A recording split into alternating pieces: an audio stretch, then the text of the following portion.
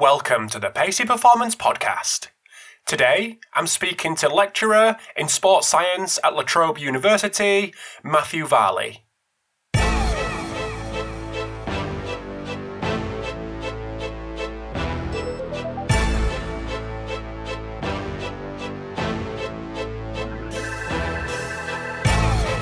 Thanks for tuning in to episode 289 of the Pacey Performance Podcast. So I'm absolutely delighted to bring Matthew Varley onto the podcast today.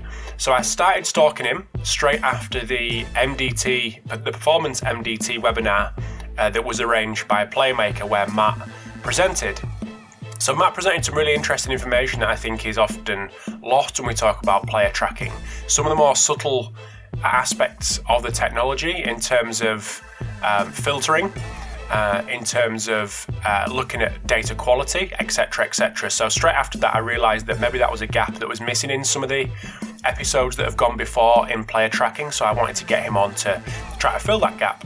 So in this episode, we discuss the validity and reliability of player tracking devices and how we are able to take on information from company white papers versus peer-reviewed research in stadiums, out of stadiums, in training grounds, in different environments, so navigating that. Then we discuss filtering again, as I think it's a really interesting topic that often gets missed. Then the role of video in understanding metric definitions. So it's a really interesting chat with Matt. So if you're involved in or have player tracking devices or are interested in getting player tracking devices or GPS devices, make sure you check out this episode because it's a really good one with Matthew Varley. This episode of the Pacey Performance Podcast is sponsored by Kitman Labs. So Kitman Labs partners with leading sports teams to help them consistently achieve the highest levels of performance by increasing the impact of their data. So over 200 teams across the globe rely on Kitman Labs' performance intelligence platform to quantify the costs of performance and injury and receive the right insights at the right time.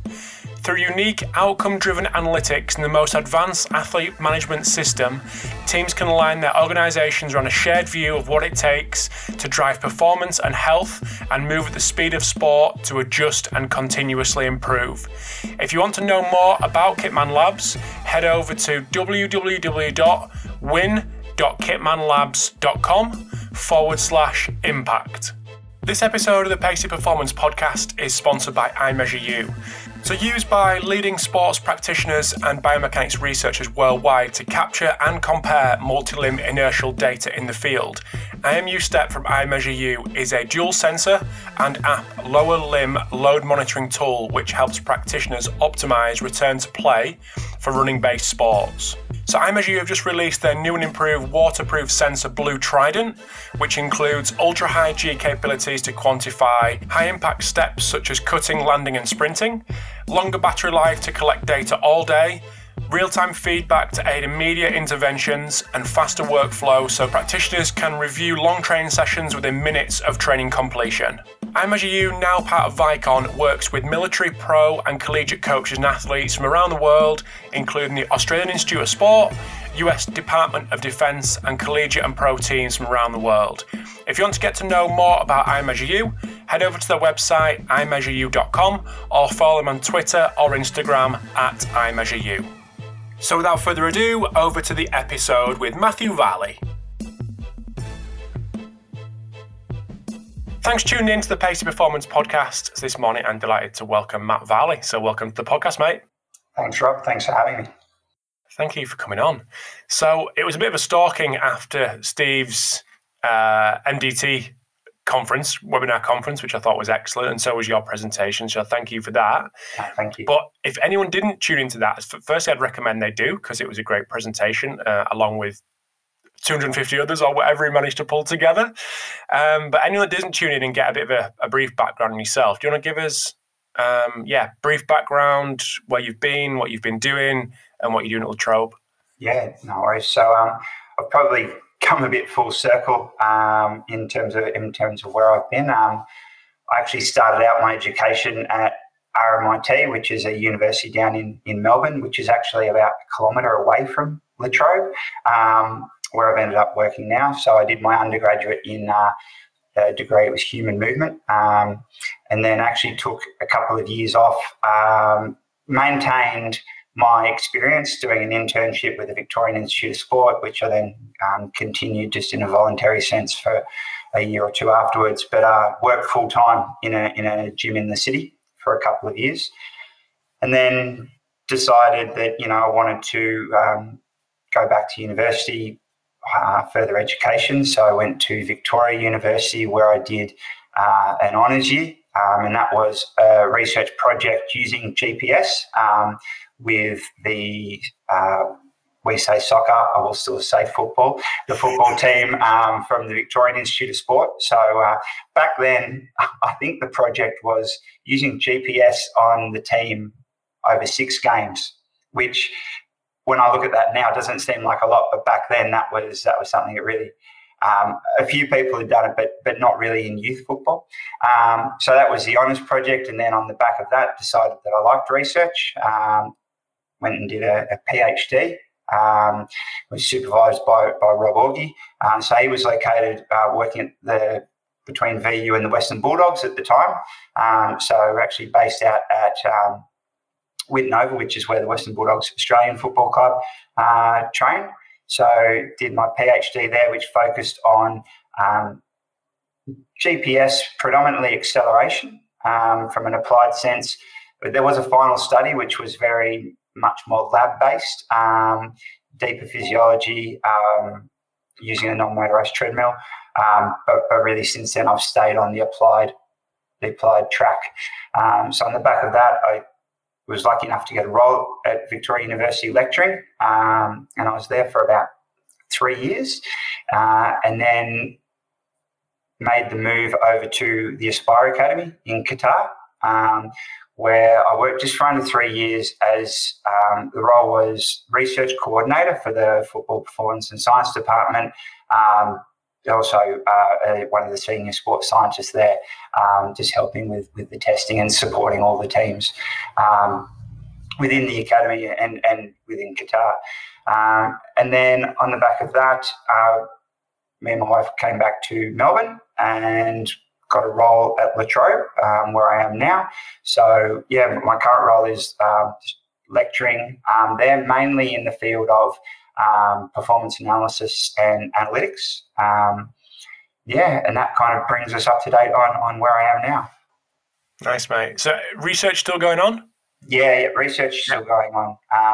So I've currently got, we've got a link with Melbourne City. So they're a partner with the university. So we're talking about getting some projects up and coming with them. But at the same time, I've got a couple of PhD students who have probably started within the last couple of months to a year or so, and really starting to get back into the research. Last year, I was in a role where I was discipline lead for sport and exercise science at La Trobe, which was a great experience just to get a handle on the management side of things. But not as research active. So I still managed to collaborate internationally, people like Steve Barrett, James Malone, and so on, which has always been, really exciting to do, especially because they've got, the football connections over in the UK. But yeah, really gearing up for hopefully a good year research-wise. As I mentioned just before the podcast started, the challenge is probably now looking at what the research landscape looks like given everything that's going on at the moment, which I guess we're still really discovering. Do you think it will change dramatically? Do you think there'll be funding issues or anything like that? I think obviously from a club level, it's really challenging because there's been, we look at the AFL, the Australian Football League, and there's been a large number of staff that have been stood down for the foreseeable future. So that is a challenge. And I don't want to really be prioritising research over people being actually able to do their jobs. I think that needs to be the most important thing. What I will say, where people have been able to stay on during this time, talking to some people, they've been able to use it to their advantage to have a bit of downtime, to maybe upskill in certain areas, be able to look at their processes. Often in sport, it can be we get through the season, we take a break, we come back, but we haven't had as much time as we would always like to be able to plan. Hopefully, this gives people who are still able to stay with their respective organisations the opportunity to do that planning. And some of that could include having a research direction or reaching out to people to help. But I don't want to be prioritising research over people being able to do their day-to-day task in the sports science area.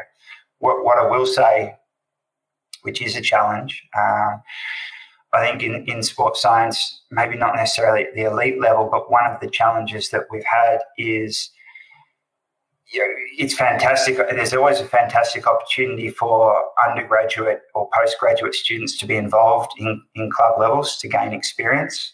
And I know one of the issues with the internships is always the voluntary and what constitutes a paid internship. It's really difficult because we want people to get experience, but we want them to have experience where they're being appropriately supervised, ideally by someone, a full-time sports scientist or strength and conditioning coach that's with the club. Now, that was already a challenge where in some cases, maybe more at an amateur level, you would have clubs that aren't able to have that supervision there, and rather than having a full-time or a part-time sports scientist or S&C coach, they'll have an intern there. Great experience, but also, how much are they able to learn in that role? So one of the possible risks I see when we all come back into this space, given that a lot of clubs will be in that, they'll be worse off a little bit financially, is what happens in that space. Is there going to be more reliance on unpaid internships? I think that's something that we need to pay close attention to. I think, and it is starting to get attention definitely in Australia. Exercise Sports Science Australia are doing a lot of really good work in that space. And I think similarly with bases over in the UK. Yes. But it is something that's just based on the last few months. I think when we come back into the sporting area, it will be something that has been impacted. So it's something we need to think about. Mm-hmm. No, I agree. Absolutely agree. So one thing the main topic of your presentation for Steve and the Performance MDT, one thing that caught my eye was the discussion around the reliability and validity of specifically GPS devices, what you spoke about. But I guess, although that might be used here as a bit of context, I think that can be probably transferred to a number of different technologies, whatever it may be.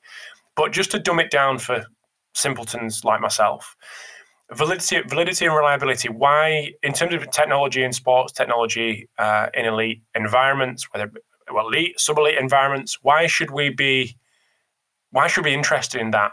Why should we care? I guess there's a few. It's kind of multifactorial. From the validity aspect, we're looking at does the device measure what it's intended to measure, and that's probably one part of it. So, for example, and as you said, this applies to any technology, not just tracking technology, but if we use tracking technology, and again, I use something like GPS as an example. If GPS is giving you a measure of the distance an athlete has covered, if they cover 10 metres, does it say they've covered 10 metres? So what's the validity of that system? But then from the reliability aspect, it's almost more important. So if we run 10 metres wearing this device over and over again, does it consistently say that we've done 10 metres each time? So, I think that reliability is almost more important than the validity, because then we're using this information to make decisions on our athletes. We're using it to compare what they've done in training, what they've done in games, and so on. So I do think the validity reliability is very important. I didn't touch on it too much in my talk. I kind of moved past that, but just some of the things I think need to really come to people's attention when we talk about validity and reliability with this technology. And I'll kind of give two sides to the story here. The first one is every time there is a different what needs to kind of be assessed. So we've got a device, GPS, it measures distance, it measures velocity. We can look at latitude, longitude, so get some positional information as well. So when we talk about the validity and reliability of that device, we're talking about the validity and reliability for each different measure it assesses. It's not only its ability to measure distance. We also want to look at it to measure, especially now we're starting to really use this stuff for tactical analysis, position and so on. So that's one part of it. Then every different model, every different change to how that data is output really should be reassessed. We've seen some of the research from especially Martin Boucher showed that when they updated the firmware, there were big changes to the acceleration metrics that were calculated. So each device is different. Each update to a device from a manufacturer is different. Within the device, we have different types of data that or measures that will be different. But then, we could go and we could look at the distance derived from a device and we could say, well, we looked at the raw data and this was accurate, or this wasn't that accurate. But then what happens is we filter that data, and that's perfectly fine because the raw data can be noisy. We want to improve it. We want to make it more accurate. So it should be filtered. So when we're talking about the validity or reliability of a device, often it's the raw data that gets looked at. But at the end of the day, maybe that's good for the researchers or the academics, but most people in industry will use the software provided by the company, and that data will be filtered. So potentially their information is more reliable, could be less. We don't know because we haven't looked at that. So it's an important consideration. But also recently, I've been thinking more and more about this. At the end of the day, clubs are going to use the devices that they have. So we can't, validity reliability is very important, but for these clubs, we also need to help them use the data that they've got. And so then, given the limitations of these devices in terms of their validity and reliability, and this is kind of where I guess my talk about the metrics came into play. What metrics are you looking at, and what do they actually translate to? Because just because something's valid and reliable, we then can filter that. We can get a metric such as sprint efforts. So what do we mean when we talk about sprint efforts with your devices? So it can be really complex. Part of me, the academic in me, always wants to see validity, reliability information. But if we're always waiting for that, and we know that when research comes out, there's always a delay. Mm-hmm. And technology, if we had a device that gave us everything we wanted now, then there's going to be no real evolution of technology. And this is the really, I think, important consideration, especially from a research perspective for people. What we looked at years ago, we look at it and we go, okay, well, that wasn't necessarily accurate now, but it was the best we had at the time. I think some of the old match analysis studies were reporting that players were covering about 800 metres a game at more than 30 kilometres an hour. Now we know that that's not going to be, that wasn't happening. It was probably, down to validity, reliability of the device. But at the time, that was the best that we had. I look back at some of my early research, especially around the acceleration information reported. Though the number of efforts that we reported in some of my early work wouldn't even be comparable to what we do now because we've progressed from there. So technology is currently evolving. So I think we need to acknowledge that technology always has its limitations. It's got its error, but it's not necessarily wrong what we're doing. We're using the best technology possible. Otherwise, the option is to use nothing because we don't have the perfect product, or we finally get the perfect product and we just don't worry about evolving it any further.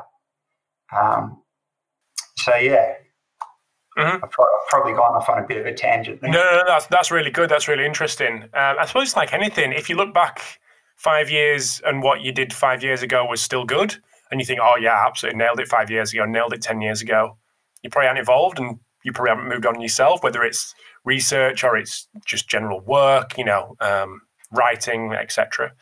But in terms of this process and going through this process of establishing reliability and validity of a certain product, and more, just touching on one of your points, I think these kind of purchases, especially big purchases like a GPS, may even fall into the hands of financials, and people may be given a device that isn't necessarily their choice because it's from a commercial angle.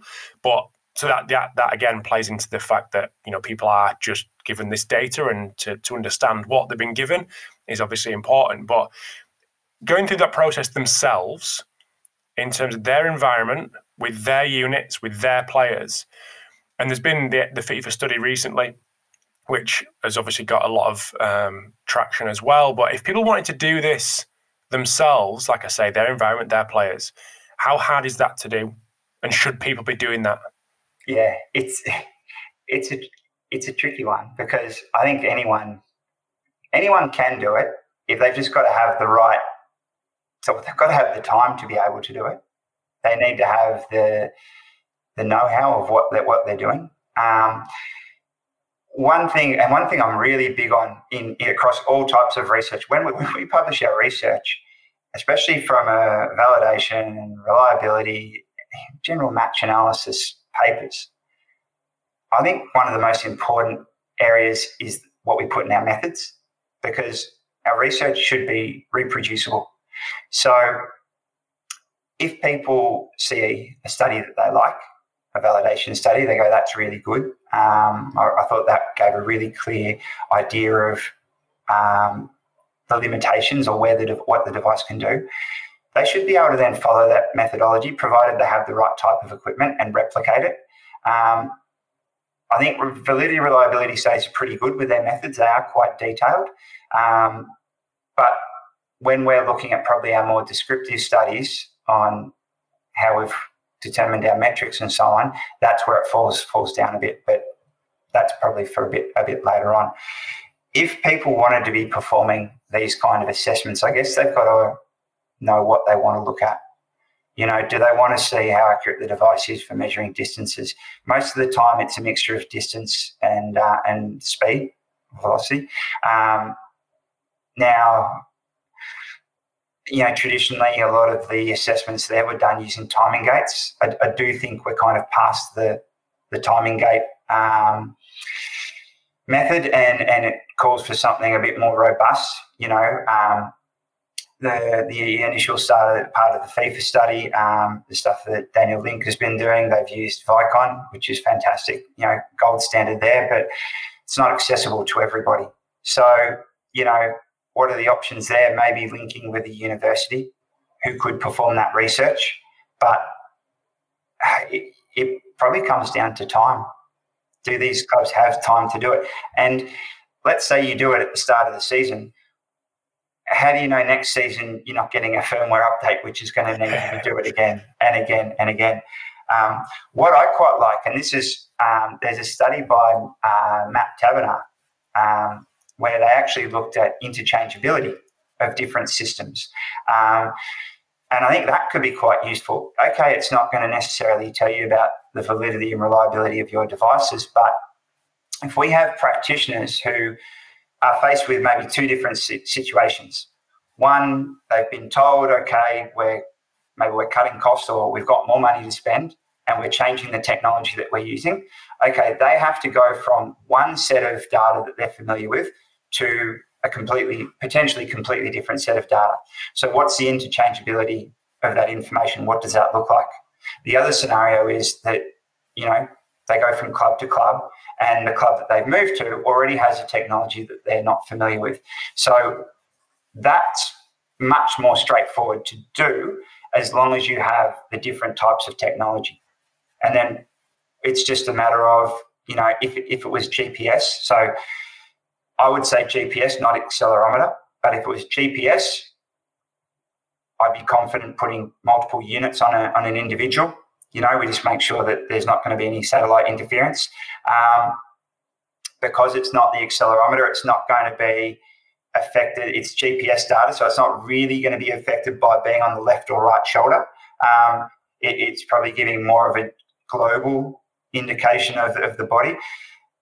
Just get somebody to run through a range of movements and then see how they compare. You could even have someone do it during a game if you wanted to. That said, I don't think we always need to be assessing our devices in a game situation. The device doesn't know that you're playing a game. The device knows that you're moving. When we take a blood sample from a soccer player, they don't have to be playing soccer to get an assessment of what's happening there. They don't have to be juggling the ball. So I see something similar with this device. If you want to know how accurate it is when somebody's sprinting, get them to sprint. It doesn't have to be in a game. They may not even sprint in the game. You get them to play anyway. But I think that interchangeability is easier to do and could be more effective. Okay, it's not going to tell you about validity, reliability, but it will tell you about the differences you're seeing in the data that you're going to be using day to day. Mm-hmm. And that may be, especially for the bigger clubs over here, when they've got a match solution, camera solution, and they've got a training solution with the GPS.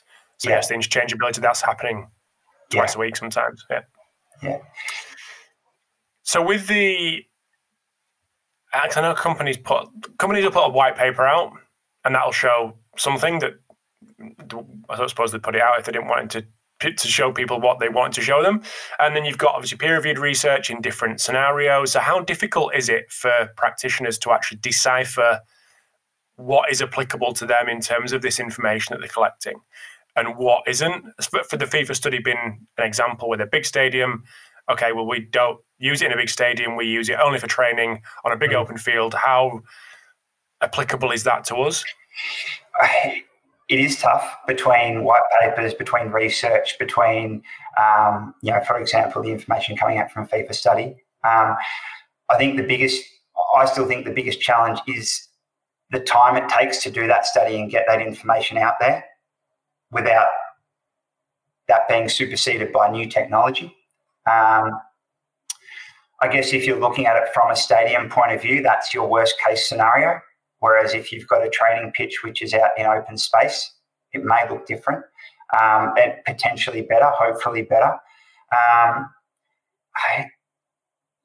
It's a really big challenge, and that's why, as I mentioned before, more and more, I do think validity, reliability is really important, but I also think maybe we just need to start looking at understanding the data that we're using. Okay. So that's where, and again, we'll talk about it later, linking things to video, actually having an idea of what your information looks like. Now I do tend to look at this stuff more from a performance analysis point of view than a workload point of view. So I know that's where there are a lot more decisions made on training load and so on. And that's a really important one from a reliability point of view when you're making decisions there. But even reliability of a device it's really difficult to determine, because if I went and ran 200 meters 10 times in a row, I haven't replicated the exact run 10 times, so if especially we're looking at my velocity or my speed throughout that run, it's going to change. So the reliability part's really hard without some kind of maybe robotic device. But then are we overthinking things? Yeah. So I haven't really given you an answer here, but I think it's because it's so complex, and because now we've got so many technologies, the software is changing, the way we analyze our data is changing, where we train, where we play is always going to be different between clubs, between continents and so on. So we're just going to take a very quick break in the chat with Matthew Varley. So over in part 2, we discuss the next steps in performance analysis, practice and research. So more about adding context to our metrics, potentially through video. Then we have a nice little discussion at the end about the future of player tracking and the role of inertial sensors for more biomechanical outputs. So a really interesting chat coming up in part 2 with Matthew. But just before we do dive into part 2, I want to say a big thanks to Hawkin Dynamics for sponsoring this episode today. So Hawkin Dynamics are the world leader in innovative force plate technology. Hawkin takes a user-centric approach, featuring a fully customized cloud-based software that allows users to easily digest and analyze complex force plate data. So the technology is constantly evolving, much like an app on anyone's iPhone or Android. They communicate with users on a daily basis to make their system better and better. So in addition to all that, they also offer the most competitive price for bilateral force plates on the market, and they're the only force plate company offering a completely wireless system, which is obviously a huge bonus. So in April 2020, Hawkin Dynamics are hosting an educational event in St. Louis, Missouri at the prestigious Maryville University. So this event is definitely not one to miss. So it's a full 2-day experience headlined by speakers like Dr. Jason Lake, who's been on the podcast before from Chichester University, Eric Renahan, who is the head of sports performance for the St. Louis Blues, Daniel Hicker, who's head of sports performance for the San Jose Earthquakes, and Lauren Green from the University of California and their sports performance analyst. So these are the leaders of force plate research and technology. So to learn more about this event, head over to the Hawkin Dynamics website, which is hawkindynamics.com. And also sponsoring this episode today is Black Box Fitness. So Black Box Fitness are a sports performance equipment manufacturer based in Belfast in Northern Ireland. So if you are looking for a full gym fit out, if you're lucky enough to be looking for a full gym fit out, or just want to add additional pieces to what you've already got, whether that be barbells, dumbbells, plates, maybe a new rack, some flooring, etc., have a little look at what Black Box Fitness can offer. So you can head to their website, which is blkboxfitness.com, or for a more informal view of what they do, head over to their Instagram, because they've got some really cool images of some of the recent projects that they've run in Australia, in the UK, in Europe, etc.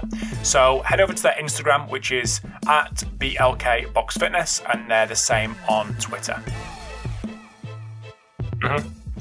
So hopefully maybe the next little bit that we talk about is a little bit more simple, but I'm guessing it may also bring up its own challenges. But in terms of GPS tracking, using that as an example, with the hundreds and hundreds of metrics that are available for people, how do practitioners wade through that and pick out the ones that are most relevant for them to collect on their athletes? It's a really good point, and it's a challenge, I think, for a lot of people, especially because each different manufacturer or type of technology will want to do something slightly different. So all of a sudden we can be presented with a technology that offers over 100 different metrics. So which ones do we choose? Most people I've seen talk about what they use are now going for the less is more approach. So they may pick out 2 or 3 metrics. And my question is then always, why those metrics? What are they using them for? I think we have not a lot, but there are people who maybe are picking their metrics because they've seen it reported in research, or they're just ones that they've heard about and they're familiar with. The basic total distance, high speed running, sprinting, low speed running, accelerations, decelerations. So they're probably the ones they feel more comfortable with. But I think we always need to go back and ask, why are we looking at these the metrics we've got? Why are we looking at them? Is it from a training load point of view? Is it from in pre-season? Is it from an intervention point of view? We actually want to see if we can improve our athletes in a type of running that we're doing. Are we using it to monitor our athletes during testing? From a match point of view, what's the information we're getting from there? Is it maybe not around training load now, but is it more context specific that we can provide the coaches and the support staff so they can be more specific with certain training drills or so on? So I think it's a challenge for people because there is so many different metrics available, but I think we always need to go back and ask, why am I collecting this? What is it going to be answering for me? Yeah, one thing that I always come back to when I've chatted to people about this in the past is my experience working for Catapult.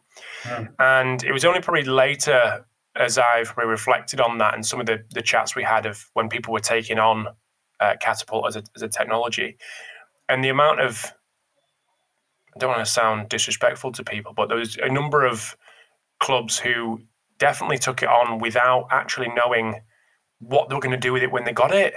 It was just because they'd heard about other people getting it, and it was like, get these guys in ASAP, get it on the lads. What does it look like? Okay, yeah, that looks really good. Like, let's get it. And it's without actually having that really solid question of what they wanted to answer. And GPS was going to answer that for them, or they thought it was. That process has been missed out, and they leapfrogged that, which I guess is pretty common thing with all technologies. And even goes, similar thing we can see during testing. For example, ask people what tests that, if they have time to be able to perform tests on their athletes, what tests they perform.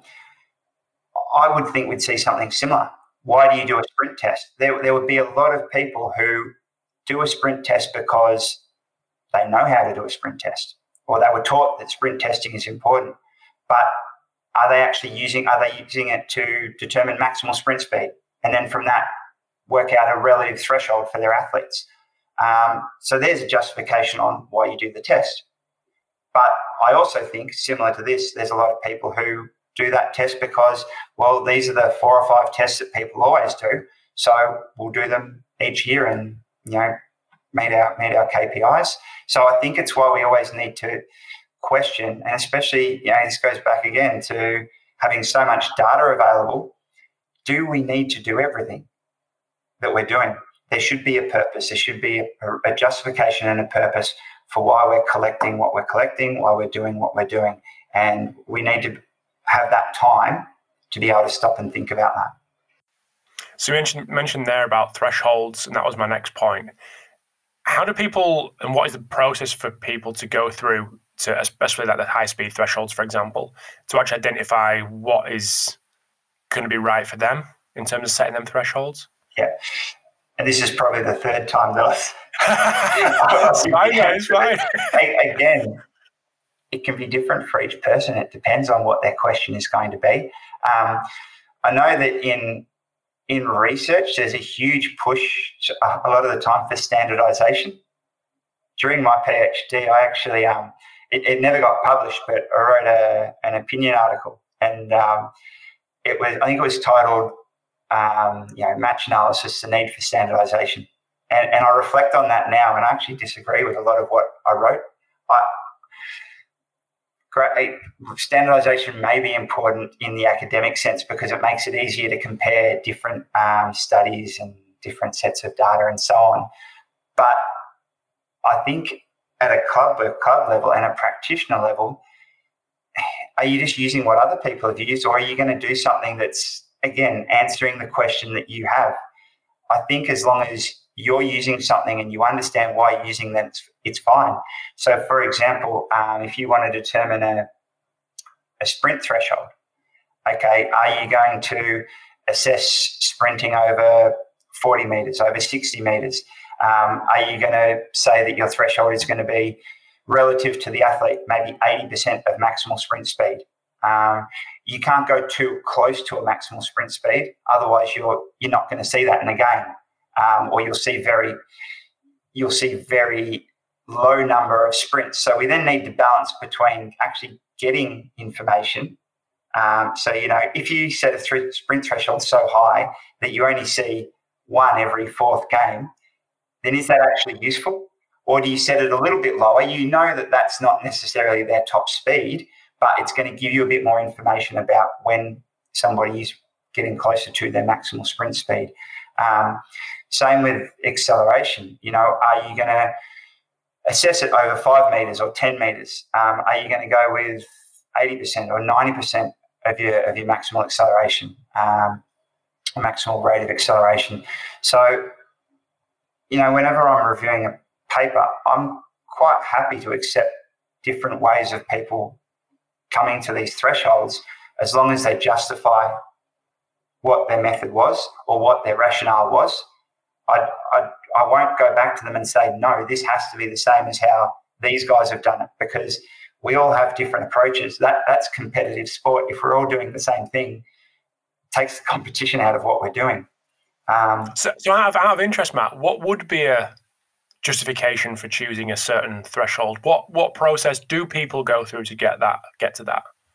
So if I use those two examples of sprinting or accelerating, so when we originally picked what we thought was a appropriate threshold for maximal acceleration, I think it was around about 2.78 or close to 3 meters per second squared. I think 2.78 ended up being like 10 kilometers per hour, and that's why that was used originally. I think we maybe had done some testing with some of the AFL players at the time, but it was kind of, this is what we've picked for now, and then similar to a lot of the other thresholds, it's kind of what people have stuck with.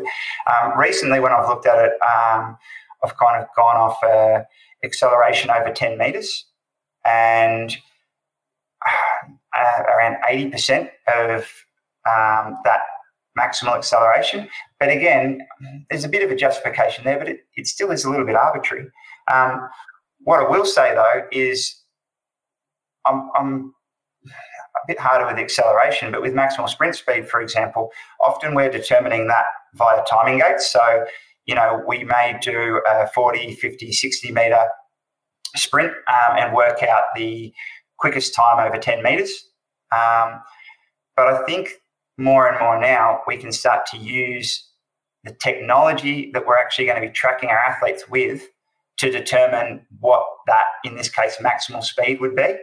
And to me, that makes sense, because if your GPS, when you're doing a 60-metre sprint, says that your maximal speed is, 7.5 metres per second, and your timing gates say that it's 8 metres per second, then if we look at 80% of our maximal sprint speed, it's actually going to be different because we've used the maximal speed from the timing gates rather than the GPS. So at least if we're using the same device that we're then going to be applying that threshold to, I think that just gives us a bit more quality assurance in what we're doing there. Again, I think people will have lots of different ways of justifying the thresholds that they've chosen.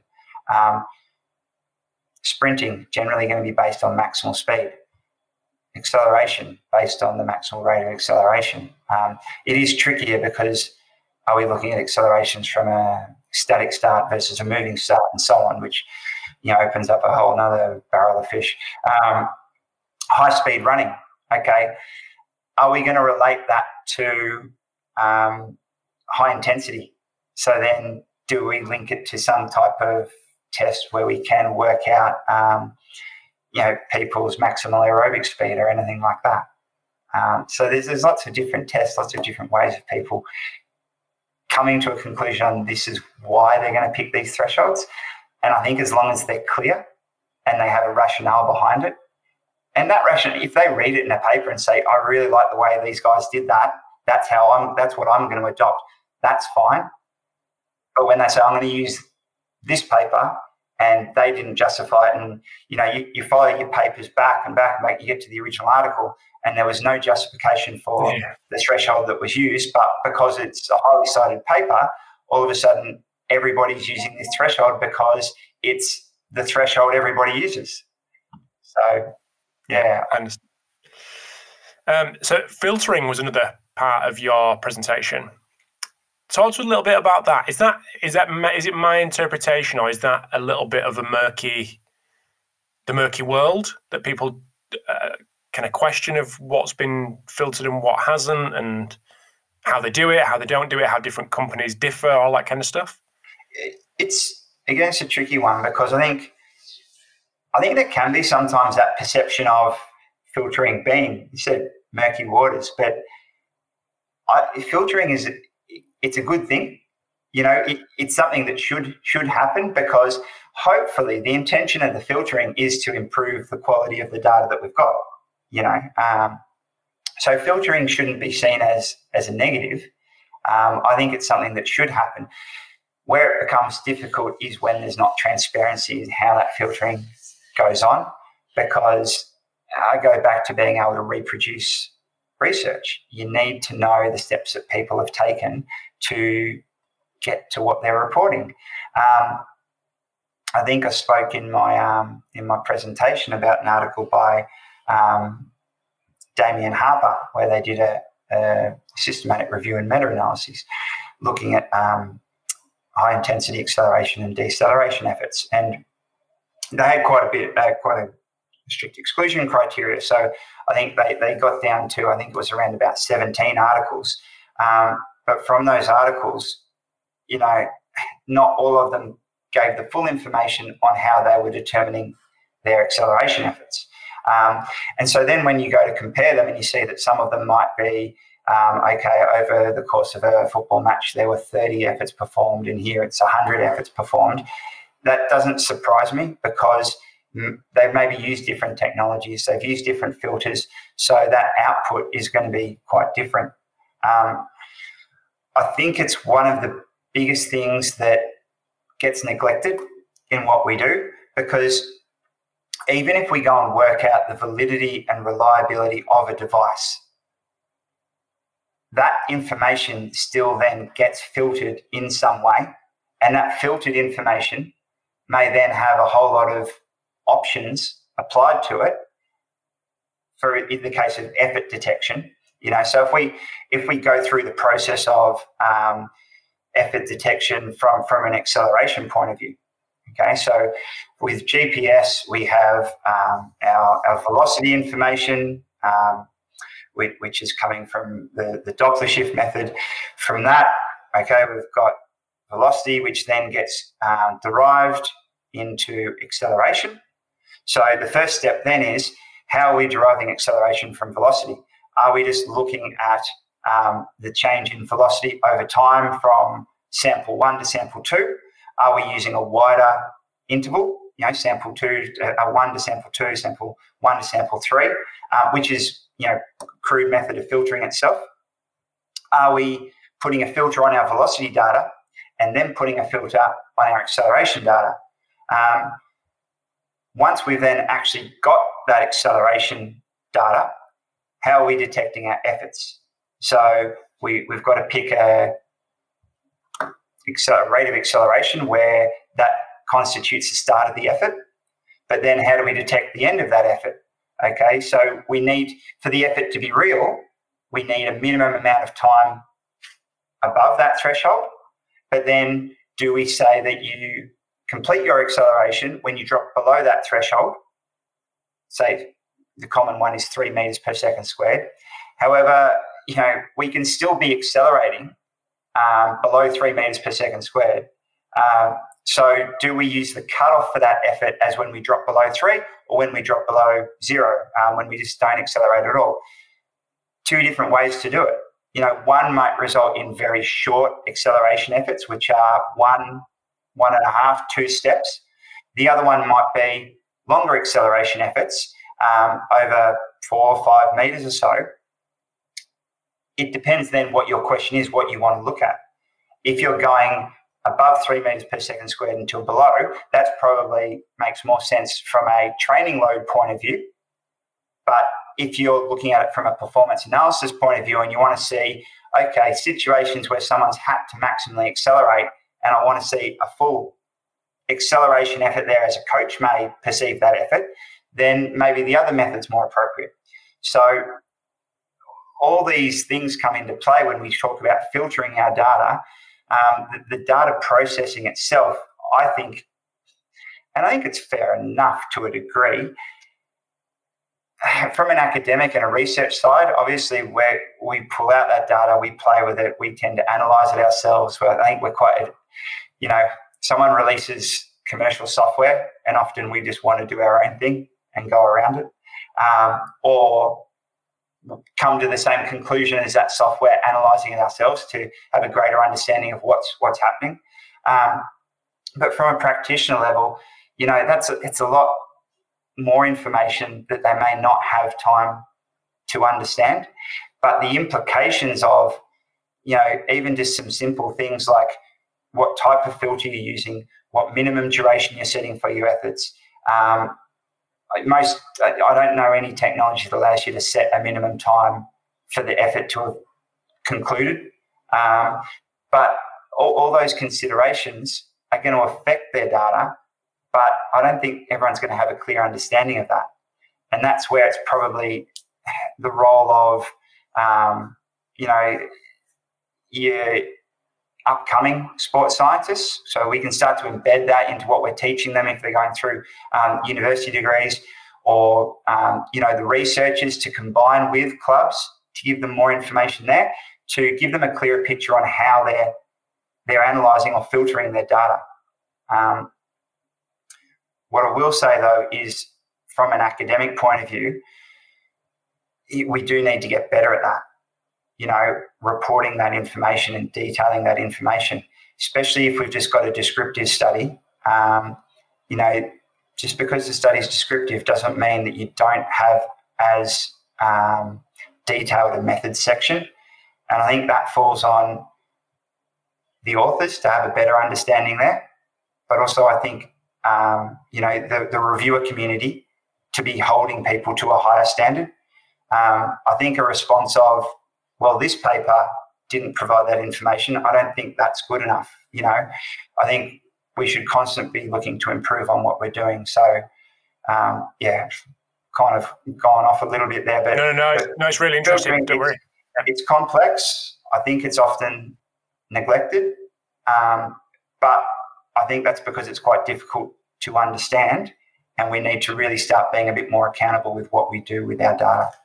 Yeah. No, don't worry about that. It's really interesting. So one thing I want to cover before I let you go and get on with your evening, next steps with performance analysis and practicing research.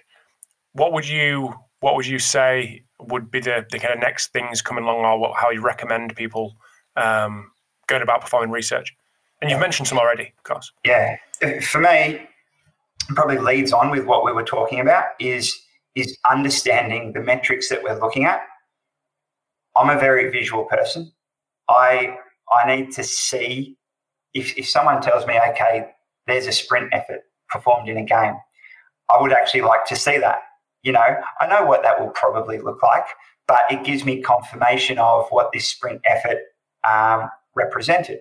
Now, I can then add context to it from a game situation, and I will get to the context bit in a minute, but just from that understanding our actual metrics, our accelerations, our decelerations, our change of direction, anyone who's reporting that kind of information, I think it would be incredibly useful for them to try and marry that up to video to see what the data they're making these decisions on actually looks like.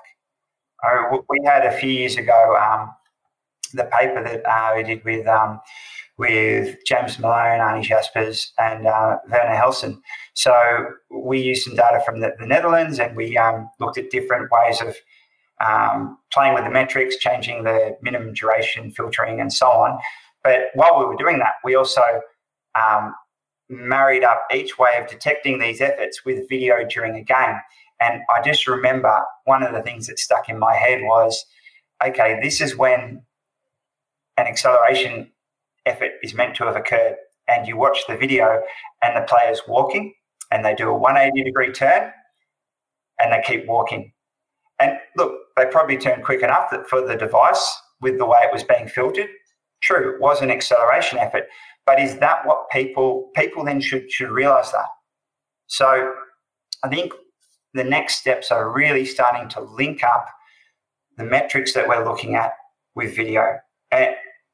And look, as I said, I talk about it more from a performance analysis point of view than a training load monitoring point of view, but I also think it would be useful there. When people say to me, this is the acceleration, deceleration load for the week, if they're using efforts, sometimes I think that could be a little bit of a random number generator until you actually know what that looks like. Is it what you expect it looks like? But then as a sports scientist, you're then talking to the S&C, you're talking to the coach. So each support staff may perceive those efforts to be different as well. So the video integration is incredibly useful. A lot of companies are starting to do it anyway. It's just, and again, it's just the guys working at the clubs having time to be able to embed that.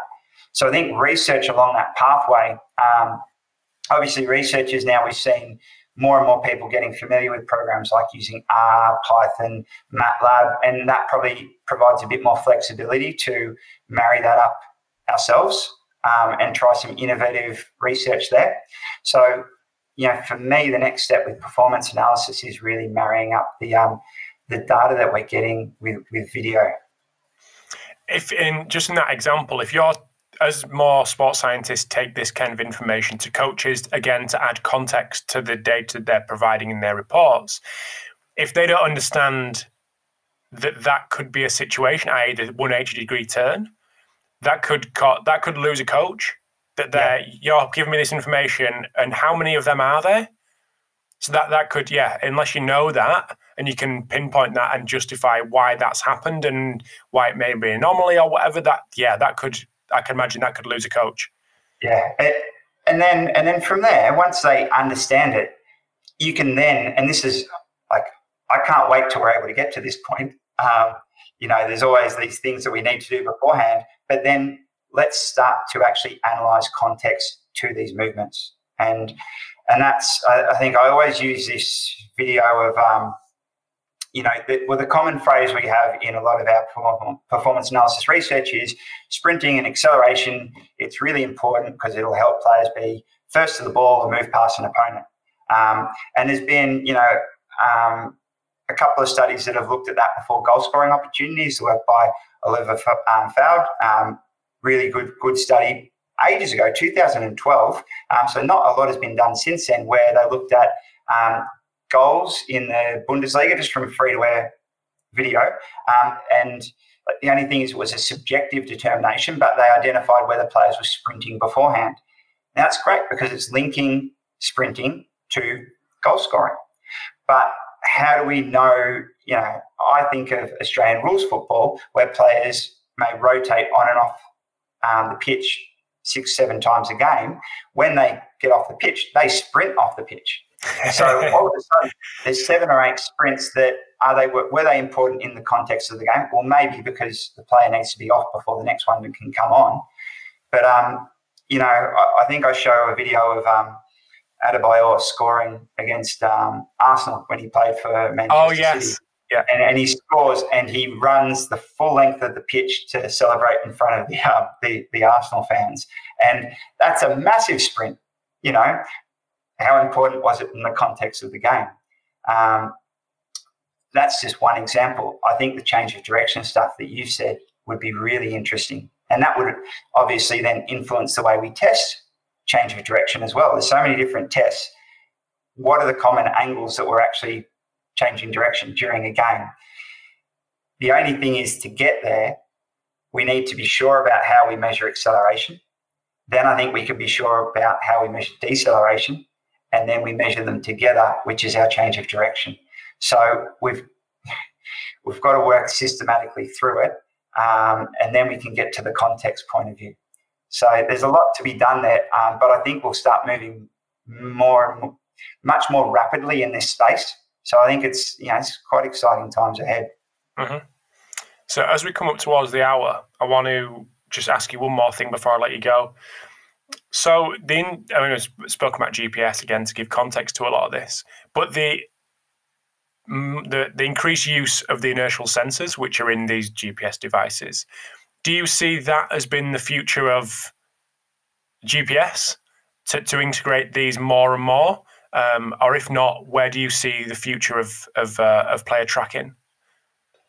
I see, if we look at what we've got at the moment, we've got GPS, we've got the inertial sensors, and we've got optical tracking and, coming through computer vision and so on. I think, the technology will evolve, but we'll still see, for example, we're still going to see GPS, in my opinion, for at least the next 5 or 6 years, because clubs have them, they're familiar with them. They allow you to be on the pitch, in the stadium, or if you travel, you can take them with you. So from the optical tracking system and the computer vision, I think that will be there in the future, but it won't be the only thing that we use. Now with the inertial sensors, I think it goes back to what I was talking about understanding our metrics. At the moment, people are able to understand the information coming from GPS much easier than what comes from these inertial sensors. And so what we'll start to see now, which we've already, people have been working on for 7 or 8 years already with player load and things like that, but is more and more new metrics, I guess, that are coming from our inertial sensors, the accelerometers, magnetometers, gyroscopes, and so on. Where Steve now is, they've got the accelerometers that go on each boot, which I think is really exciting. I'm really looking forward to seeing what's happening in that space. You've got all the GPS have accelerometers built into them as well. So it's understanding what we can get from those systems. I think things will change, but I think the current 3 technologies we have are going to still be around for the foreseeable future. Affordability comes into things for people as well. So can everybody move to an optical tracking system? Not so much at the amateur level. Not that GPS are that cheap. Accelerometers are a cheaper alternative, but especially at an amateur level, harder to comprehend, depending on who you have in place. So I guess it just goes back to understanding the metrics that we've got and making sure that when we get information, we're clear on what it means and how we can use it. I think there's a place for all 3 technologies in the foreseeable future anyway. Amazing. Well, thanks, mate. Really appreciate that. If anyone wants to catch up with anything that we've discussed or anything else, where's the best place for people to go? I'm happy for people to email me or get in touch with me. I'll send you my email. But it's I remember now. I always change my email too often. It's m.varley@latrobe.edu.au. They can message me through Twitter. I don't use Twitter as much as I probably should, but it will come through. But as you say on that, one of the really cool things I think about the area of research that I work in is I don't need to be face-to-face for a lot of it. A lot of the work that we've done have been international collaborations with people where, we Zoom, we Skype, we share the screen, we see the data, transfer it, play around with it, send it back. So it's helping people interpret what they're doing. As I said, a lot of it comes down to time for people. They don't have time to be able to look at their information as in depth as they would like. So, that's where I see, and not just myself, all researchers and universities are there to be able to help and support people. But yeah, I'm always happy to have a chat and really do invite people to get in touch. Amazing. Well, thank you very much. So I know you've said your email address there, but if anyone wants confirmation of that, I'll get it from you and pass it on should people want it. So thank you very much, Matt. Really appreciate your time, and definitely check out the presentation. I think it's on YouTube and probably Playmaker's website as well. But yeah, really appreciate it, Matt, and I'll chat to you soon. And have a good rest of your day. Thank you, and thanks for having me. It's been great. Pleasure. Thanks, mate. Thanks, Rob. Thanks for tuning in to episode 289 of the Pacey Performance Podcast. So big thanks to Matthew for coming on and following up on his Performance MDT webinar presentation, which I've also linked to on the website as well if anyone wants to watch it. So also big thanks to Hawking Dynamics, iMeasureU, Black Box Fitness and Kitman Labs for sponsoring this episode today. So we've got some cool guests coming up over the next couple of weeks, some from the UK, from the US and a couple more from Australia, so really excited to bring you those. So if you haven't pressed subscribe on your chosen podcast player, make sure you do now, so every Thursday morning UK time you will get a high-performance practitioner straight onto your phone or tablet or computer to enjoy. So thank you very much for tuning in, and I will chat to you next week.